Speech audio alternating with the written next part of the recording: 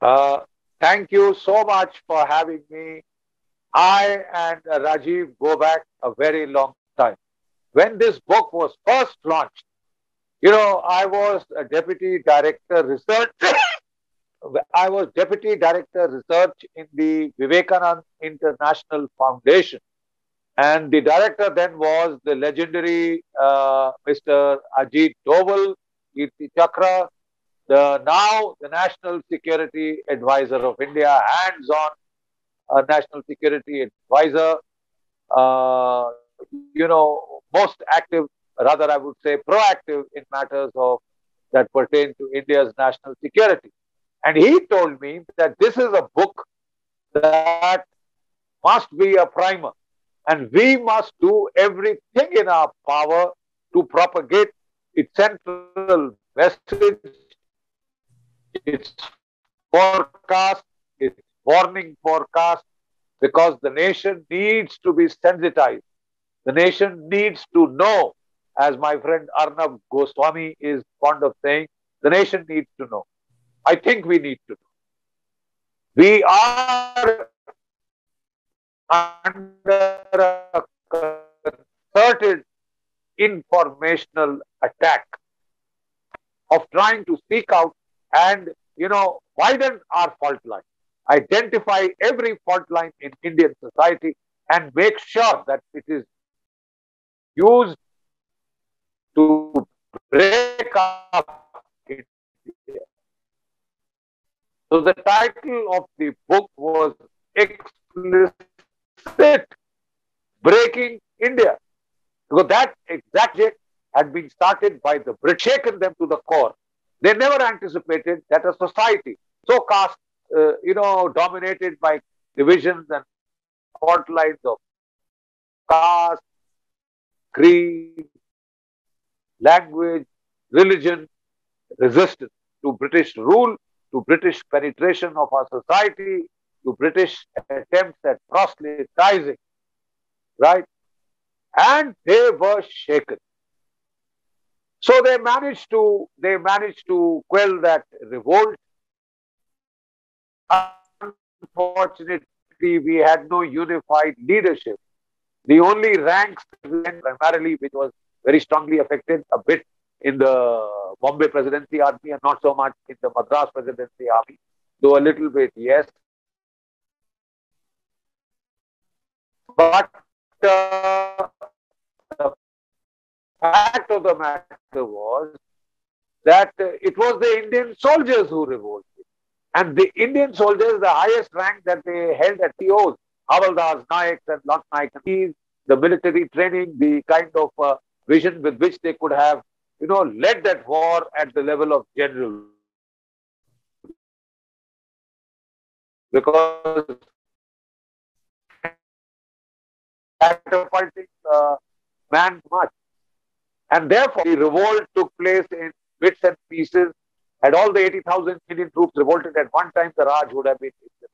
And then the British very cleverly then used the Sikhs. The Sikhs had just been defeated by the Purbaiyas, as they call them contemptuously, of the British Indian Army, and they hated them for it. So they stayed out of this revolt, and the British fully exploited that. And then don't forget that the Sikhs were the military arm of Hinduism. Its revolt against the tyrannical Aurangzeb, it's sort of against Mughal tyranny. They were every family for the freedom from oppression.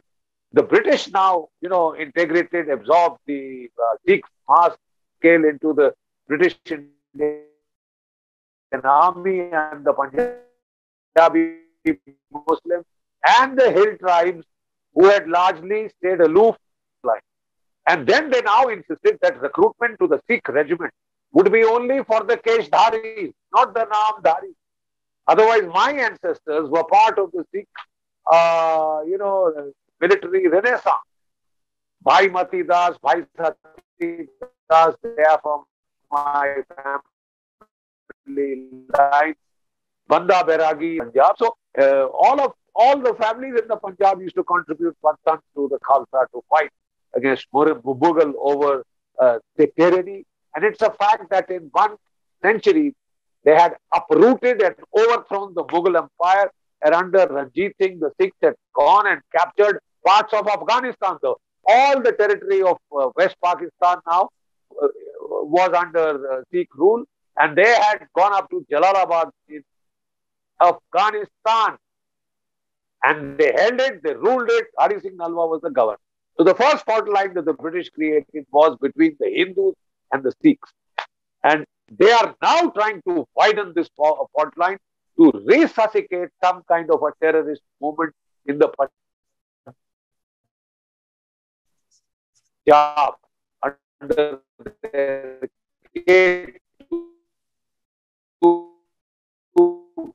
project, Kashmir Khalistan project. They are to somehow spark off in the Punjab. It's not for want of trying. The next fault line that they really addressed was the caste fault line. Please don't forget that after 1857, the British, and for this they said, identify every fault line in the society and break it up so thoroughly that it will never get together for a combined revolt against the Raj. The most significant fault line that they identified was of caste. The word caste comes from the Portuguese word casta. There is no word called caste in Sanskrit, in Hindi. There was no word called caste till the British introduced it by using the Portuguese word casta. And, the first author of the first caste-based census in India, the name is just slipping, it will just come back to me, but he famously went on record to state he held the first caste-based census in 1872. And he famously went on record to say that as long as there is caste, there will be no India. Sir, today your entire political discourse is dominated by caste and caste equation, and all political parties are fighting on the basis of caste. You have your students stuck in Ukraine. Why did they have to go there? Because 50% seats in medical colleges are reserved on the basis of caste.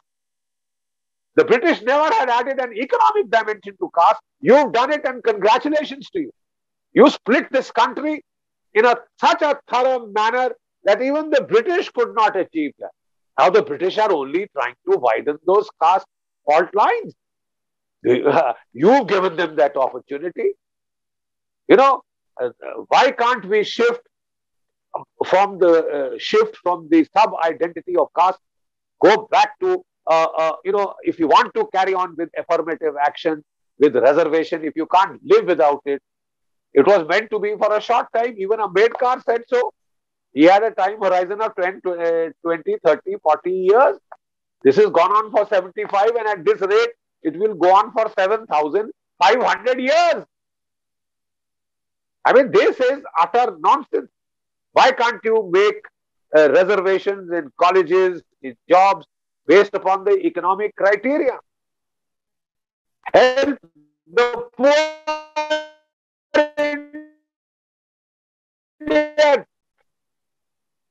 industrializes.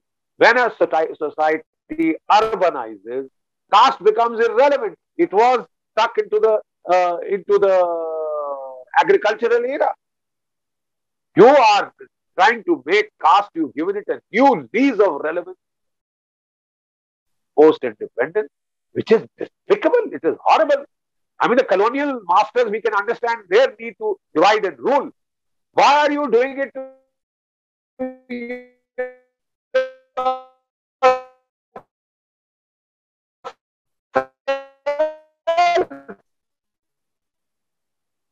the fault lines, caste barriers? The RSS was at the forefront of that effort, and soon they burnt their electoral fingers in Uttar Pradesh. I mean, the bastion of caste, and in Bihar and other places, And they quickly recoiled and they went back, and their caste calculation, OBC, Maha OBC, etc., are far more complex than it was in the British period. We just can't seem to get ourselves above the fault lines that the British imposed upon us, and now they are available to each and every one of our adversaries to exploit to the hilt. And the worst fault line in this caste equation is the scheduled caste and scheduled tribe fault. Scheduled castes have been activated now in a very major way. Bhim Army, Panther Army, etc. Host of armies, whole host of fault line was first exploited in Nagaland, Manipur, Mizoram, Assam, Bodos, Boros as they call themselves. And then it has now spread to central India, to the Bhil, the Gond, the Mundas, all the Central Asian tribes are in full-scale revolt, instigated from outside and aided and abetted by our own stupidity. And it has become so lethal that in one ambush, the Maoists have killed 75 CRPF troopers, which is being celebrated in some colleges and universities. The left is the biggest rear guard of the empire that we have seen. They are trying to, they took charge of our academia. Why? India ceded its academia to left and, religious rear guards. I cannot understand. We handed over our syllabi, we handed over our this thing, and 3 to 4 education ministers in a row were from a particular community, and it had its toxic impact. It had its toxic impact. So the caste fault line also finds its extension in the north for you, the Max Mullers and the Mortimer Wheelers. They rewrote your history. They foisted a history on you that the Indus Valley civilization was Dravidian, that the Aryans were invaders. So what was the rationale for this historical infliction? Chor, chor, musere bhai. Tum chor, hum bhi chor. You are invaders, we are invaders. So what are you bitching about? What are you craving about colonial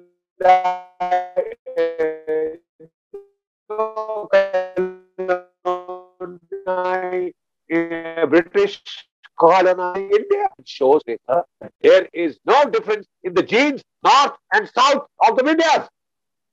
There is no difference. And if there was in Tamil literature any record of a retreat from the Indus to, the Kaveri and the Krishna and the Godavari, it finds mention, the rivers that you cross find mention, and you impose your set of names, you get the old names and impose them on the new rivers that you come to. It's utter nonsense. Now we have found the first denial was there was no Saraswati river. Because the Saraswati, existence of the Saraswati demolishes the entire Aryan invasion argument. We have got satellite imagery evidence. We've got, the paleological studies evidence, etc., genetic evidence to show that there was a Saraswati. And what is more likely is that there was an out of India migration, not an into India migration. So that takes care of that Dravidian fault line. But as Rajiv pointed out so presciently, and I'm talking of a decade plus back, when this book was released in the Vivekanand International Foundation, it was like a seismic event. And the then director of the foundation was very keen that this should be spread all over. In fact, I must, the first chance that I get, go back to him and remind him to make sure that this is introduced into the syllabi of the Sardar Patel IPS Academy, of the Lal Bahadur Shastri Academy at Mussoorie. And Rajiv, I would request you that the time has come for you to come back to India on a crusade to spread this mission, to sensitize the people, sensitize the bureaucracy. The local people, may I assure you, Rajiv, through the social media, this has become the dominant narrative. The people are very, very well aware. And now the BJP, RSS are making inroads south of the Vindhya. Karnataka is with you today, etc. And we will go further south. Because these specious, narratives created, foisted on us by the British are getting demolished. But that demolition exercise now must require an urgency, and for which you will have to come here. You will have to come here.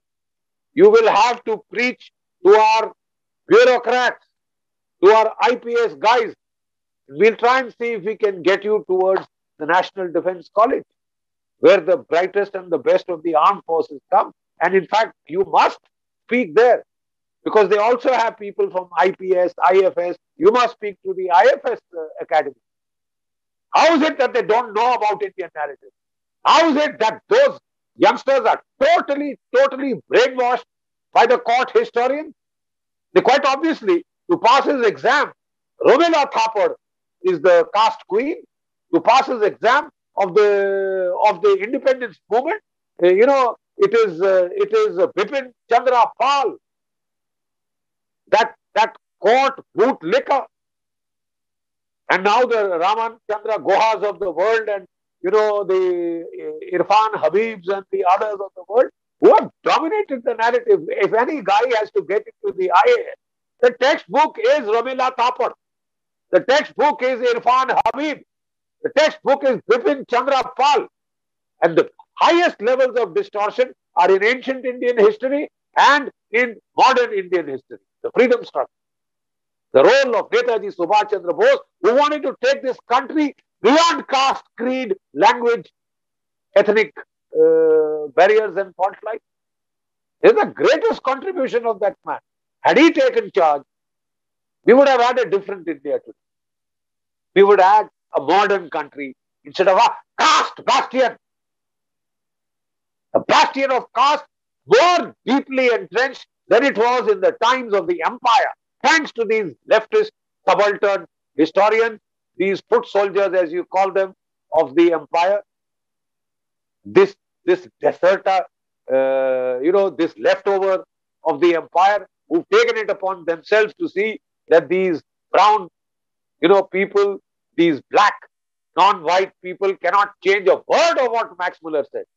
Did Max Muller have access to satellite data? Did Max Muller have access to paleo channel mapping? Did Max Muller have access to the kind of archaeological evidence that B.B. Lal and the others and Bisht and the others have taken out? Did he have access to radiocarbon dating? You see, this is that slavish colonial mindset. They have psychologically enslaved you. You've not been able to break those psychological chains. That you still think Max Muller is the last word. What the hell was he? What was his claim to fame? As per him, the world started in 4500 BC. So how could the Vedas have come anything earlier than 1500 BC? Back of the envelope calculation. Gospel truth. Dare you try and change it? Your Rajiv, 7 years of BJP, not one textbook has been changed. Rajiv, you have to come back. The Kurukshetra is here. The Dharma Kshetra is here. I know we have reached through the social media, and I'm glad you have revived. I'm very sorry that you were unwell, but you look better now. You look better now. And may I call upon you?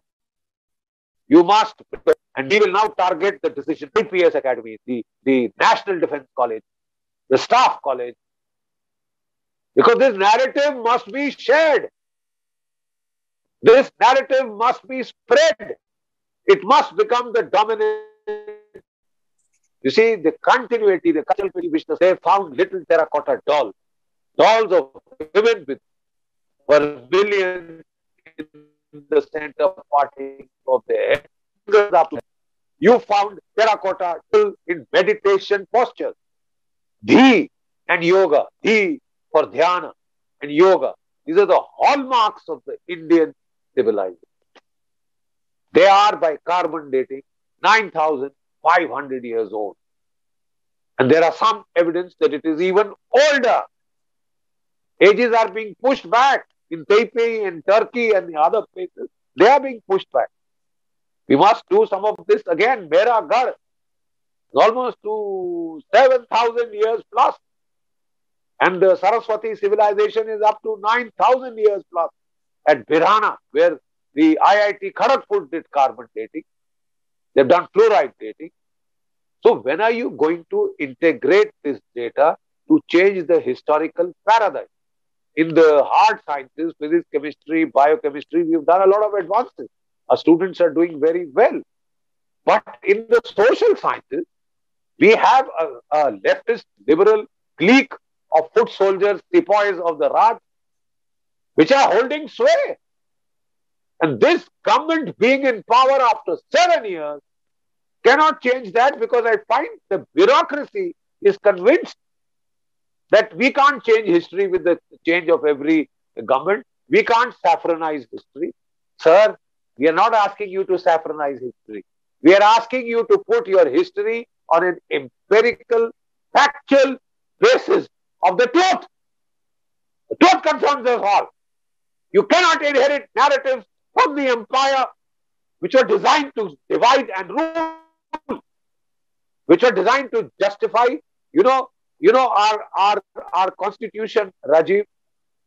It starts with, it is by the way, a reprint of the 1935 Government of India Act, right? By and large, it doesn't start with liberty, social justice. And let me delve a little into the background of social justice. Social justice came from a British concept of imperial justice. What was imperial justice, sir? Imperial justice was that the people of India are so fragmented socially, linguistically, ethnically, caste-wise, creed-wise, etc., that they will keep squabbling amongst themselves, and no government, indigenous Indian government, will be above its caste, caste connection, caste predilection, or religious predictions, or ethnic or linguistic predictions. They will be unfair to the other. The only people who can be just are the British. So India can be ruled in a just fashion only by people from outside. That was the imperial justice concept. Our constitution deftly changed imperial justice to social justice, and they said that the anointed rulers of India now is the Nehru-Gandhi dynasty, Anglophiles of the Raj, collaborators of the Raj, who must now rule. They are only because, he was educated in Eton and Harrow, Old chap, so proper he was. Only that dynasty is fit to rule. And they ruled. Almost 60 years they have ruled non-stop. It's only now that a churn has taken place and the social media came. Because they had a stranglehold on the print media, they had a stranglehold on the electronic media, the Doordarshan of that era. You see, now it is time for change. Now it is time that we must resume that charge. A decade back, you would come to us, decade plus, I think now it is, when the Vivekananda International Foundation had hosted that book launch. And now that book is more relevant than ever. And I would just request you one word, Rajiv, because you are in the United States. There is a Professor Mithi Mukherjee who's written a book, In the Shadow of the Raj. One of the best accounts of British India's shenanigans in this country and what it did to enslave us psychologically, to dominate our historical narratives, to spin doctor our history. And the Raj the empire has just shifted from this side of the Atlantic to the other side, as you rightly pointed out. You've been leading a valiant fight back in the other side of the new empire, which seems to be tottering a bit with the with what it has done in Afghanistan and now in Ukraine. So I think we leave that tottering empire to itself, get the battle back to where the key result area is in the Indian subcontinent, and health permitting, I would request you to now come in first. There is Thank there you. is a great amount that can be put across in a face-to-face interaction. Let them see you not just on their screen. Let them dominate you. I would like you to dominate their hearts and minds. We have to fight a battle for the hearts and minds of the Indian population. The ground is ready. It's receptive in the lingua franca, in the local languages. There is a lot of churn, lot of change, and but like I said, we need to target this time, and I'll try and speak to Doval Sahib, because there is now a need to see that we reach out to the decision, to reach out to those who, very,